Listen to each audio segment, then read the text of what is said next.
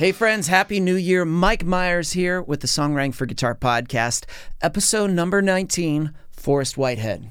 If you've ever wondered how does somebody move to a music city and build something organically from the ground up, you gotta hear Forrest's story. We'll talk about how he got signed to his first publisher, how he produced Kelsea Ballerini's very first record, and decided to form Music City Playbook. So we're just gonna jump in, episode number 19, Forrest Whitehead.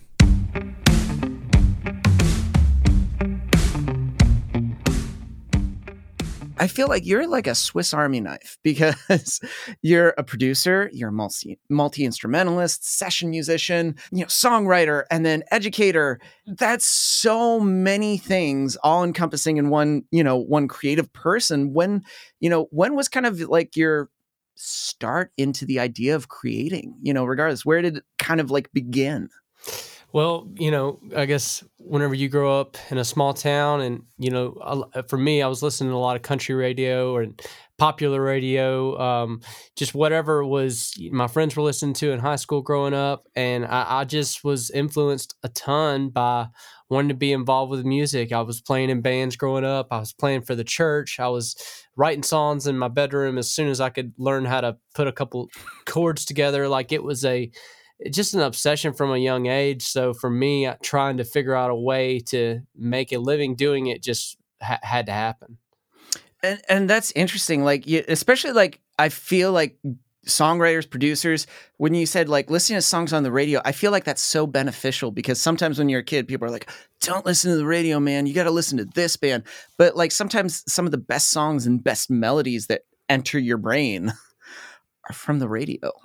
Absolutely. I mean, I feel like being a commercial-driven songwriter, most of my success has been in the commercial country market, but I've been heavily influenced by everything from Alison Krauss to Eminem to Aerosmith to Garth Brooks. So it was just a huge amount of difference that I loved, and I wanted to create bluegrass. I wanted to, produce a rap track. It was just the obsess of creating, from a young age, just kind of as what's driven me.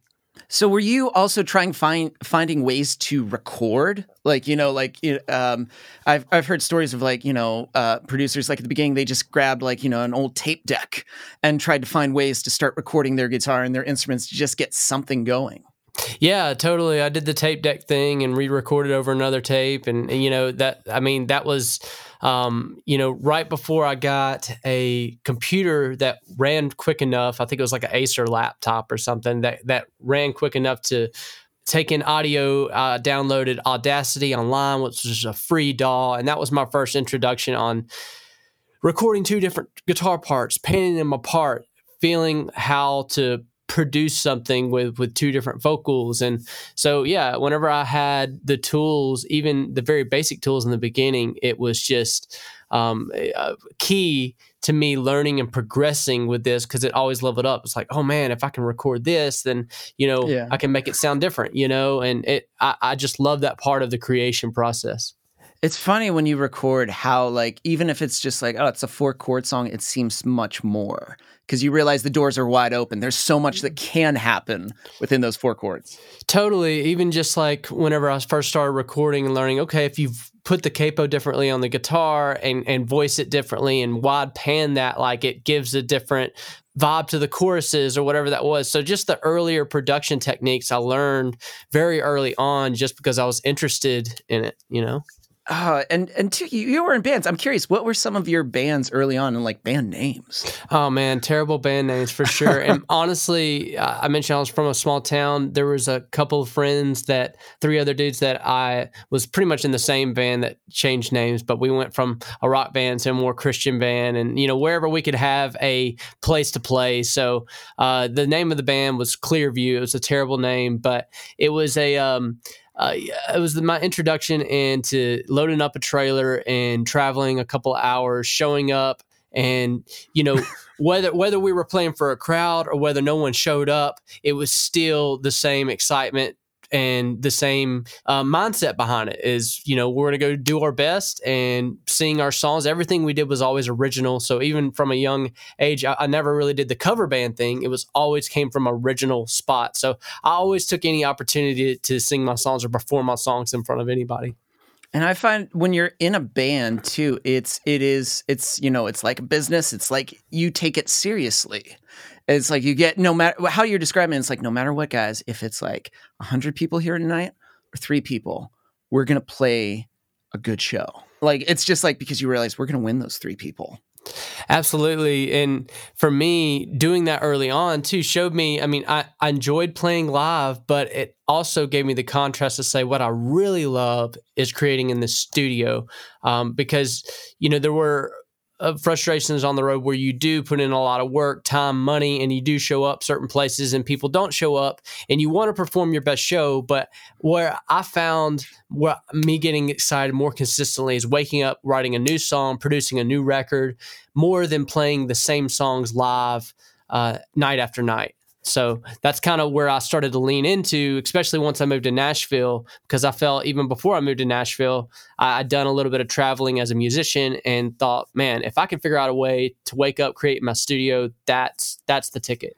That's just kick-ass, because you realize that early on. Like, it takes that, for some people, it takes that a while to come to that realization of what they really like about music. Like, they think it's the band thing, and then later on, it's like, I don't think it's that.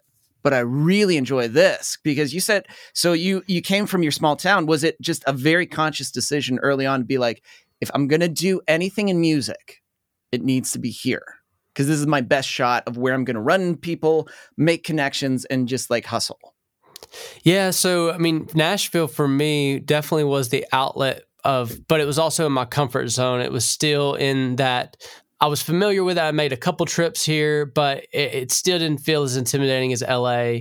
And for me, being here in Nashville early on, I moved here when I was 18. So there was a lot of things that could have happened. So I'm grateful that I did get in business with people that were treated me right and grew my career in a very positive direction.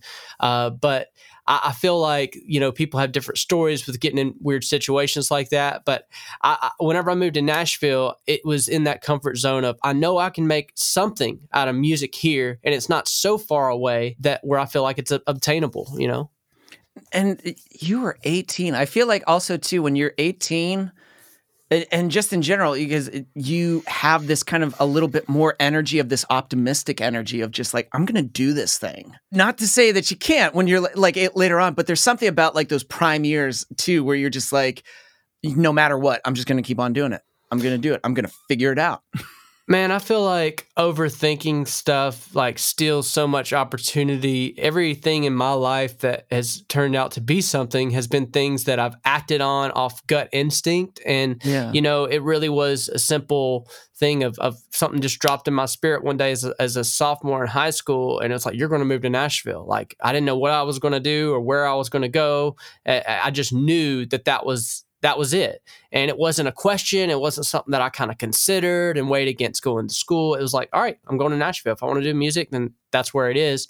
And so coming here as a guitar player, being around songwriters and being around producers, it kind of exposed me to a world that I wasn't familiar with until moving here. And I was like, wow, you can do this. You can do this. Yeah. There are all kinds of different lanes of being able to make music if you bring value in that specific lane, so you said something about being a Swiss Army knife. I feel like that has been such an asset to me, because I have played on the road. I have been the guitar player. I have been the background vocalist, but I've also been the producer. I've been the songwriter. Like, there's a lot of hats that I've loved to wear, but where I feel most comfortable is in the production chair. Now, getting into that, like, since you kind of embrace the idea of starting to record, I feel that is a huge asset when you go into a write and someone's like, you mean we could get like, a version of the song like recorded now? And it's like, yeah, right now. It's like, that to me is a huge asset. That has to be, when you moved, was that kind of the intention? Did you slowly over time merge recording with playing when you were doing writing, or did it slowly start just you bringing a guitar and then later on you were like, oh, this is now I can start to bring in a track too? Yeah, it's kind of was both. I mean, I always recorded, like I said, even when I was growing up in my town, I was recording things, but I didn't really incorporate it into my writing until, honestly, I I started doing little basic demos, and one of them got cut. I wrote it on Wednesday, and I did like a little lick, tried to build out a little band demo, and the song ended up getting cut on a Friday just because I was able to turn around and have a representation of it pretty quickly. I was kind of in the mindset of, you book the session, you wait a couple weeks, you put a band together, and all that. Mhm. And that was kind of the era that, I was here that was still going on. So I feel very lucky and fortunate to have start having success around the 2014, 15, 16 era, to where track building, laptops, loops, splice, all that stuff was just coming around. So I feel like I rode the wave of that new market of being able to provide that value in the room, because there weren't a lot of people in town at the time that could do that. Now, early on, when you moved at 18, did you stay with someone, or was this just like you were there on your own and then you formed the relationships as you were going through? Everybody always knows somebody who lives in Nashville. So it's like the person at my church back home, like who ran the soundboard or whatever, it's like, yeah, I got an old friend that moved up there. So he gave me his number. My dad helped me pull a travel trailer up here. We parked at the KOA campground, and I was there for about 6 months, and just making trips downtown, really walking up and down Music Road, had no idea where to start, very, very green. But I ended up calling this guy that I got the number from, who gave me from the church. He owned a pawn shop and hired me there and allowed me to work, but also take music opportunities, because he kind of understood that. So that was kind of my introduction into getting my footing here. I was making a little bit of money, but I was, music was always the number one thing. I remember I was working at McDougal's Chicken in Hillsbury Village. I don't know if you're familiar with that. Yeah. But I was serving chicken in there, and I saw BMI come up on my phone one day. I just literally dropped everything. I was like walking food to a table. I dropped everything right there, and I just went to go pick up the phone, because I was like, this is an opportunity. And I ended up, pretty much losing my job over that kind of situation. But it's one of those things to where nothing was more important than furthering the music, no matter what I was doing in the in-between. It was like, that's what I came here for, so that's what we're going to focus on. I feel like that's so important to hear, especially for people that are doing music and they're working a job. They're like, this, but if it's a job that's helping you do the thing that you want to do, it's flexible and it allows you to kind of make those changes. That's the purpose of that job. So it's not, it's not a setback. It's not something that's lesser. It's something that's just helping you forward the thing that you want to do. Absolutely. And also too, that campground where you were saying, that's by Opry, right? That's Opry Valley Drive. Yeah. Okay, so you are in a trailer. You're working at a pawn shop. How does it get from there to eventually you producing Kelsea Ballerini's first album?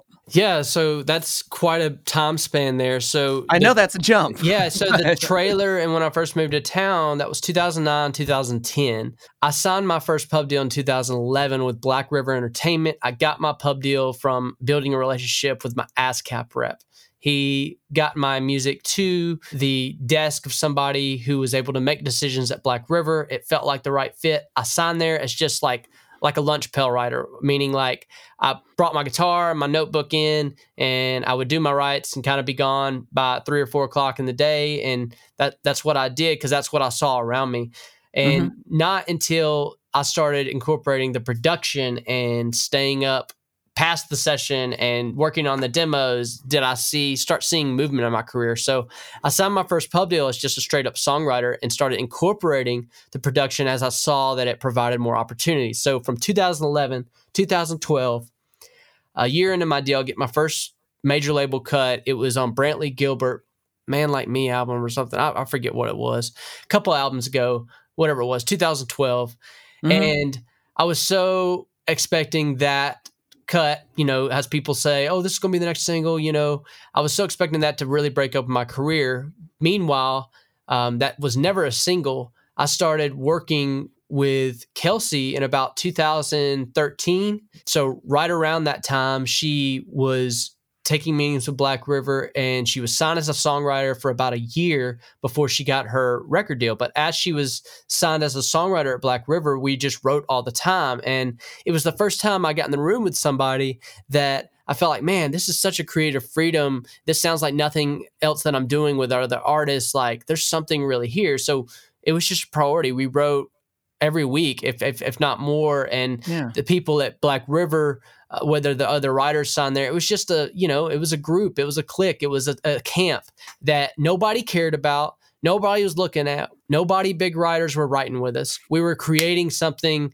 without asking permission in a way from any other big writers or any other labels, because they didn't care about it. So that's what feels so cool about the success of that, is there were no eyes whatsoever on this project. Nobody expected it to do anything from an independent label, a no-name producer, a no-name artist.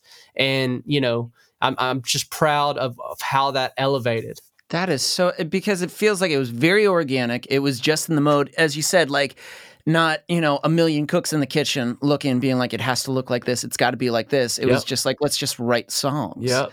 And there's something about, a purity when it's just like, a good song's a good song. That's right. And hearing a story like that is so cool. And what was how did that feel producing that album? Were you thinking as these songs were compiling, like, these are just good songs? Well, I have to give credit where credit's due. So as I built a writing relationship with Kelsey, I would work on the demos, and then I would get them to a certain point, and I would involve a good friend of mine, co-producer Jason Massey, to come in and take it and bring that extra awesomeness to the track. So he ended up co-producing. I cut the first three I think it was Love Me Like You Mean It the first time, and a song called Looking at Stars that are on her very first album. I cut the first three, and then Jason helped me with those. I was like, dude, these things wouldn't be the same without you. Come help me produce the rest of the record. So we ended up co-producing her first two records fully. And I feel like involving people that can bring something extra to it really help elevate that. So, my relationship with Kelsey was more on the writing side. I was doing a bunch of writes with her, and I would take the demo as far as I could. But on the production side, I knew I needed that extra edge. So involving someone else really helped that project become what it was. That is also too so cool, because I feel like that's also not, you're, as you said, you're looking at what other people bring. Like, it's valuable. Like, this is making it like even better. It's just like, you've got to be a part. And I feel like that's, I talked to Bonnie Baker a few episodes ago, and she was like, leave your ego at the door. Like, that to me is just you being like, serving the song and knowing that this is just going to help propel this even more.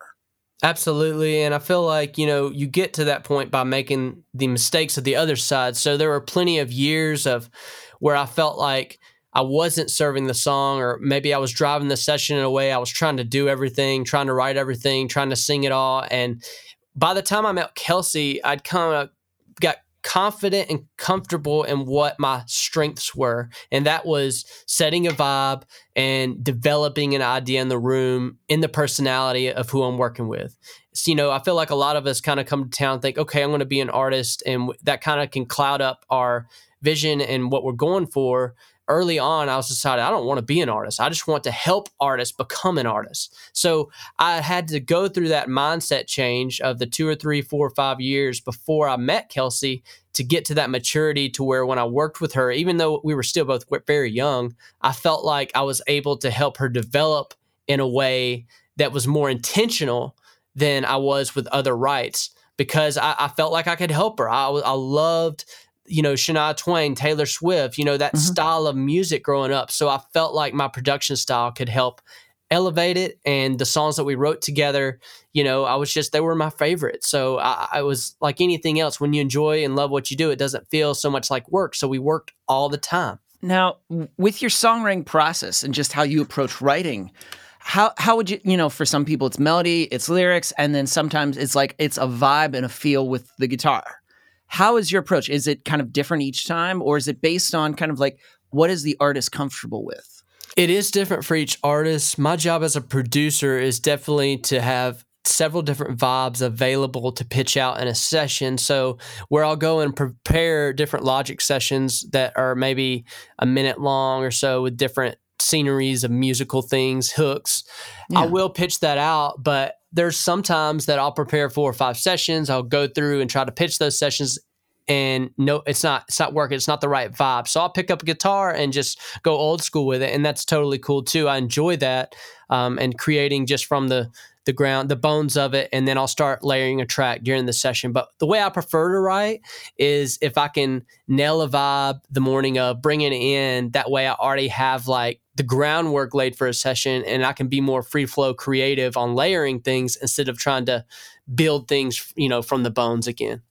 As a guitarist, how do you approach guitar in production? I know it can vary from song to song, but do you have any, for your perspective, like what you enjoy doing the most with guitar when it comes to layering, when it comes to, using other voicings, or sometimes going like, this does not need chords, this needs a line?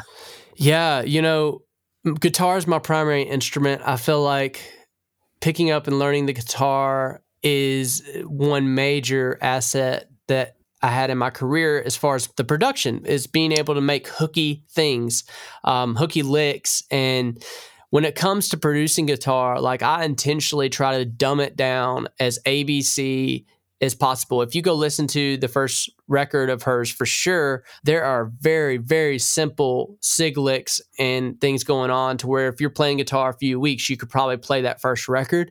And that was very intentional because I grew up with also loving like pop punk and Blink-182 and things that was just the same chords over and over, the same melodies in a familiar way, but delivered in a very simple, catchy, engaging way. So that's what I wanted to bring to my productions, is not to have, I don't like to have like the crazy solos with all these different notes, and that there's a time and place for that. But what attracts my ear and what gets me pumped about music is having something very simple that is just so contagious you can't get it out of your head. You can't see me, but I'm raising my hands, just being like, yes. I'm just like, yeah, what you're saying to me, especially, it was like mind blowing when I was learning guitar and I was like, okay, so wait a minute. The chord progression to What's My Age Again and the chord progression to When I Come Around are the same. Yeah. And totally. I'm like, wait a minute. It's in the same key. Wait, how is that? But they sound so.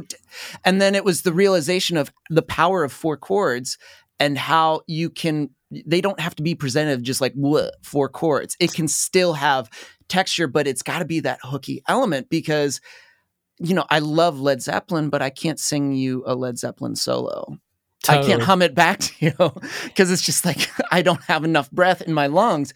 But I could sing you back like a very simple, catchy Carly Rae Jepsen solo. I could, do something that's like these 4 notes, but the way they utilize those 4 notes is just mind blowing because it's like, wait a minute. That's just like they're hanging on that one note like 5 times, but rhythmically playing in a way that makes it hooky and catchy. Oh man, one of the kings of this, and my mentor producer I don't know him, but I look up to him in that way, is Mutt Lange. And if you could sing back his guitar parts, all those production that he did for Shania Twain on the fiddle stuff, like the hooks were in the lyrics, but of course the hook on the guitar supported what the melody was doing, and it wasn't like these crazy complicated licks. They were just hooky elements of the song that he brought out. So that I kind of come from that influence of trying to, if I'm going to put a guitar solo or a guitar turnaround in, it probably is influenced by a melody in the song somewhere versus me just going off the cuff of trying to create something new for the part.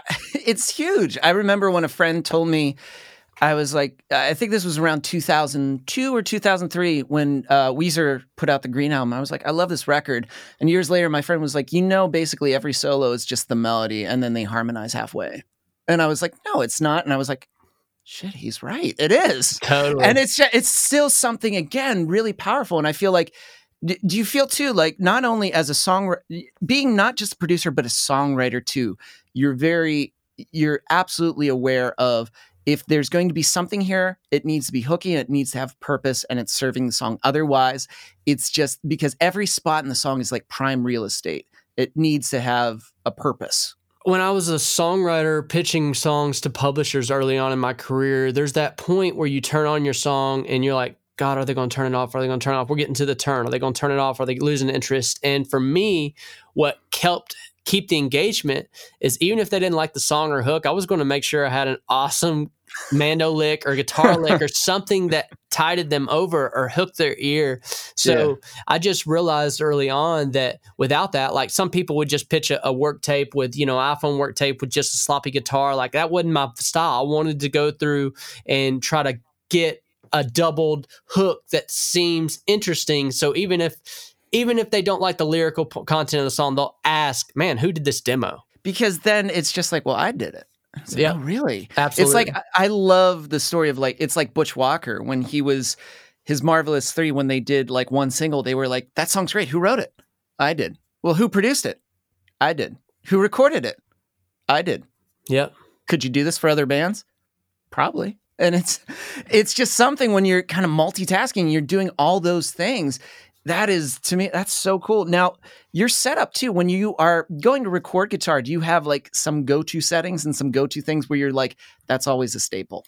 Well, it depends on, I record a lot of acoustics here in my studio, so I love trying out different mics. And, a lot of people when they go to like acoustic strummer and Contact. And for me, I enjoy that part. So if I'm recording acoustics, I have a couple of outboard things that I'm messing with. I have an LA2A that I love on acoustics. I mean, pretty much anything. And that helps me get when I start layering a bunch of acoustics, to do some EQ and compression on the way in, helps me get just a better sound quicker rather than layering a bunch of plugs. When it comes to electrics, this Fractal is amazing. A friend of mine, Josh Kerr, turned me on to it, and I was considering getting the Kemper. And he's like, before you do that, you got to check out this Fractal.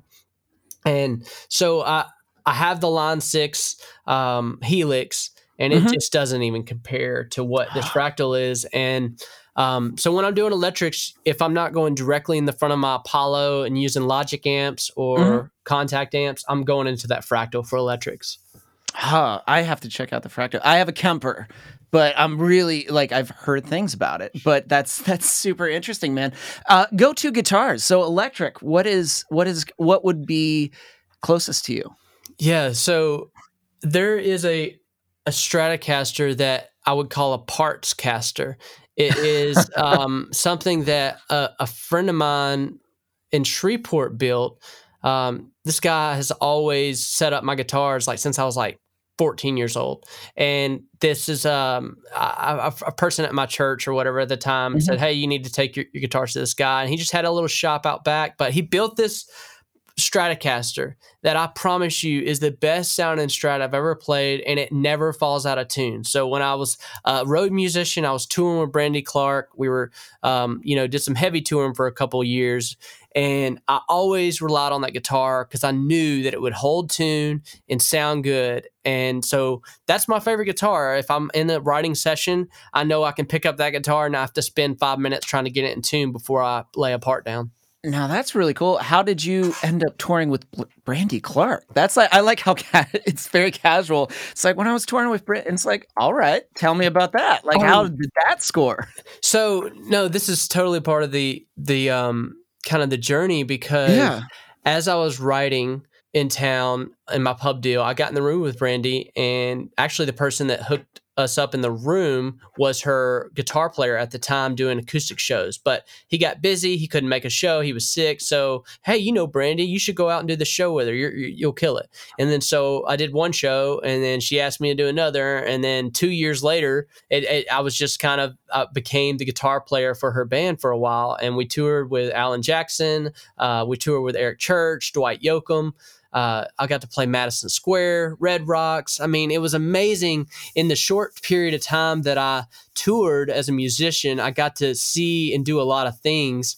And it was cool because it's a country band. We weren't running tracks or anything else. So, I mean, I was playing with excellent musicians. We weren't relying on anything but each other, and I feel like that's more uncommon these days with the market and having to run tracks and live auto tune and all that stuff. It was kind of more of that old school touring band vibe, and I dug that. Because I feel like every experience that you had when it came to music just helped you for songwriting, just helped you for producing. Like that alone, playing, especially with seasoned players and being like, we're going to play every night together is amazing. Yeah, it levels you up. And for me, I actually did a workshop last night, and a part of it was talking about just being prepared and practicing before you are presented these opportunities. And before I went out on the road and we went to our first practice, I was in my room, my little apartment in Madison, Tennessee, practicing every night, couple hours a night for weeks, singing all the harmony parts, learning all the guitar parts, buying new pedals, trying to learn how to match the record. Like, there was so much prep work that went in that by the time I showed up, it was just enjoyment, because I knew the songs like the back of my head. I knew that I could sing the harms so tight because I had sang against her record so often before I got the opportunity. So it was just like anything else. I wanted to be able to develop a relationship with Brandy and write with her, and that absolutely did happen. I've got a few cuts on her last couple projects, and she asked me to play guitar on her last project that she did with Jay Joyce. And dude, let me tell you, I was talking about let me tell you about this real quick, because this is a cool situation. Brandy asked Jay Joyce, said, "Hey, can I bring my road guitar player in here? This guy that's been playing with me the last couple of years. I like what he adds live. Can he add some stuff to the record?" Absolutely. So beyond being a road musician, I got to go work with Jay Joyce for 2 to 3 weeks because of Brandy Clark vouching for me and saying, "Hey, come be on this record." And Jay was like, "Cool, yeah, bring him in." So I remember I brought my little, Fender twin amp and my little, pack of pedals or whatever. And I remember Jay just kind of looking at it like, "Dude, come plug into this." And like, sets me up with this gear, slides this pedal board over there, sets up the tone, like just really babies me on this session to show me, like, just to kind of show me what it takes to get beyond a great record. And I'll wrap this up real quick about this session, but it was awesome. He said, "What are you doing Sunday?" And I said, "Well, we're recording at noon." He goes, "Yeah, but what are you doing Sunday morning? Can you be here at 9?" And I was like, "Yeah." So I did not know what he wanted, what we were going to do. And I showed up at 9:00 Sunday morning, and I put on the cans. And he obviously had another session going on. The artist wasn't there, but he had the same Brandy band was going to cut on another track that he was producing. And the intro comes on and the vocal comes on. And it was Carrie Underwood. And I was like, "Oh my God, I am playing on a freaking Carrie Underwood track." Just because I was in the studio doing the Brandy Clark record, my stuff was already there set up. Jay was kind enough to invite me over, and I ended up having a guitar credit on Carrie Underwood's Smoke Break just because of the right place, right time. One of those Nashville things.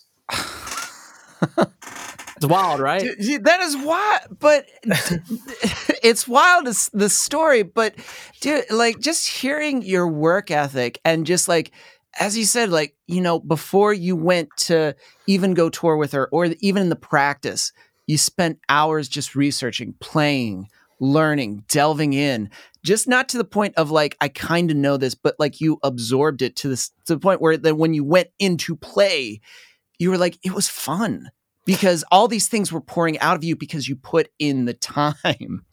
Dude, I actually got in trouble one time. I like to have a little fun on the road, and I went through this season of making pot brownies, and I brought some pot brownies out, and I took a couple before I was playing a show one night, and I got in a lot of trouble because they could tell I was super blazed before I got on that stage. But I knew the part so well, so freaking well, that I nailed it. And I knew that I nailed it. And I got off the stage, and everybody, it was just kind of a laughing thing because they were just giving me a hard time. Like, "Are you going to be able to perform tonight? Are you going to be able to do this?" and everything else. And I just got up there. And because, I was all those months of preparation and weeks that it really does come second nature whenever you prepare yourself that way. And I'm not saying that that's the way you should treat opportunities. That was not the way I should have treated the opportunity, but it was a funny time. And it did prove to me that if you do prepare, even whenever things aren't, the best situation, you can still make it through and deliver. So, oh, that's fucking hilarious. When, in another lifetime, when I was a worship leader, I used to bring in friends, and they were great players, and they would do that.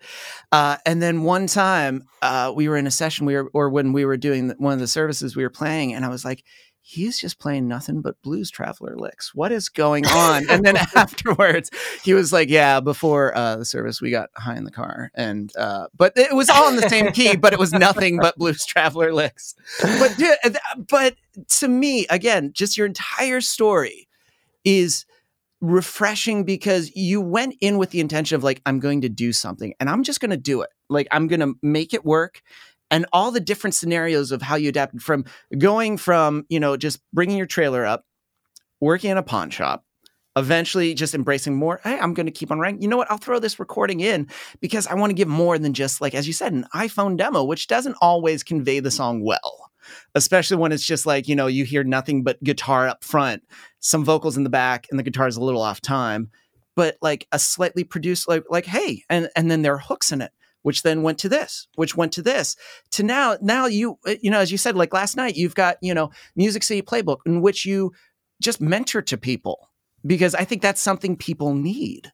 Coming from the town that I did, there were not a lot of examples of successful creatives. So before the age of the internet and everything was so accessible, being able to follow people on Instagram and all this stuff. Like when I moved to town, it was still MySpace days. I mean, so whenever you think about that, I mean, that's been in a digital age, that's been a long time ago.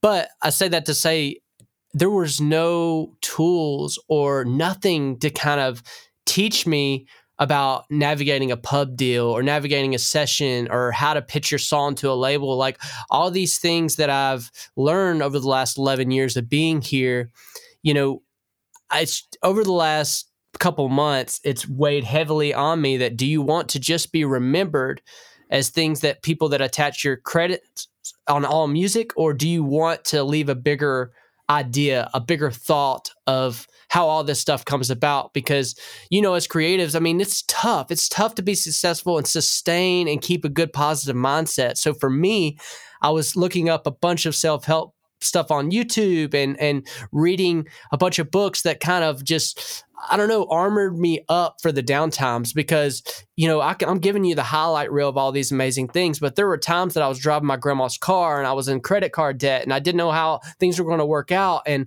through that time, I was just like cleansing my thoughts with, you can do this, dude. There is a payout. Even when my family was like, okay, it's time to call it, come on home kind of deal. I was like, no, there is something on the other side of that. If I can just stay here long enough to see it, I know I'm going to get there.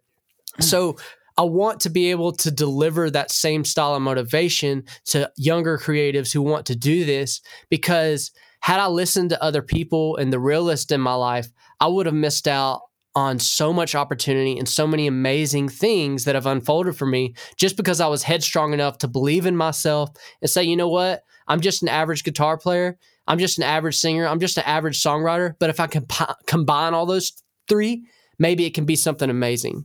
Dude, this is so good. And I appreciate you taking the time to do this. And your story is incredible. We'll put everything and how you can contact him and Music City Playbook below. Forrest, thanks for hanging out. Dude, thanks for having me, man. This was a great interview.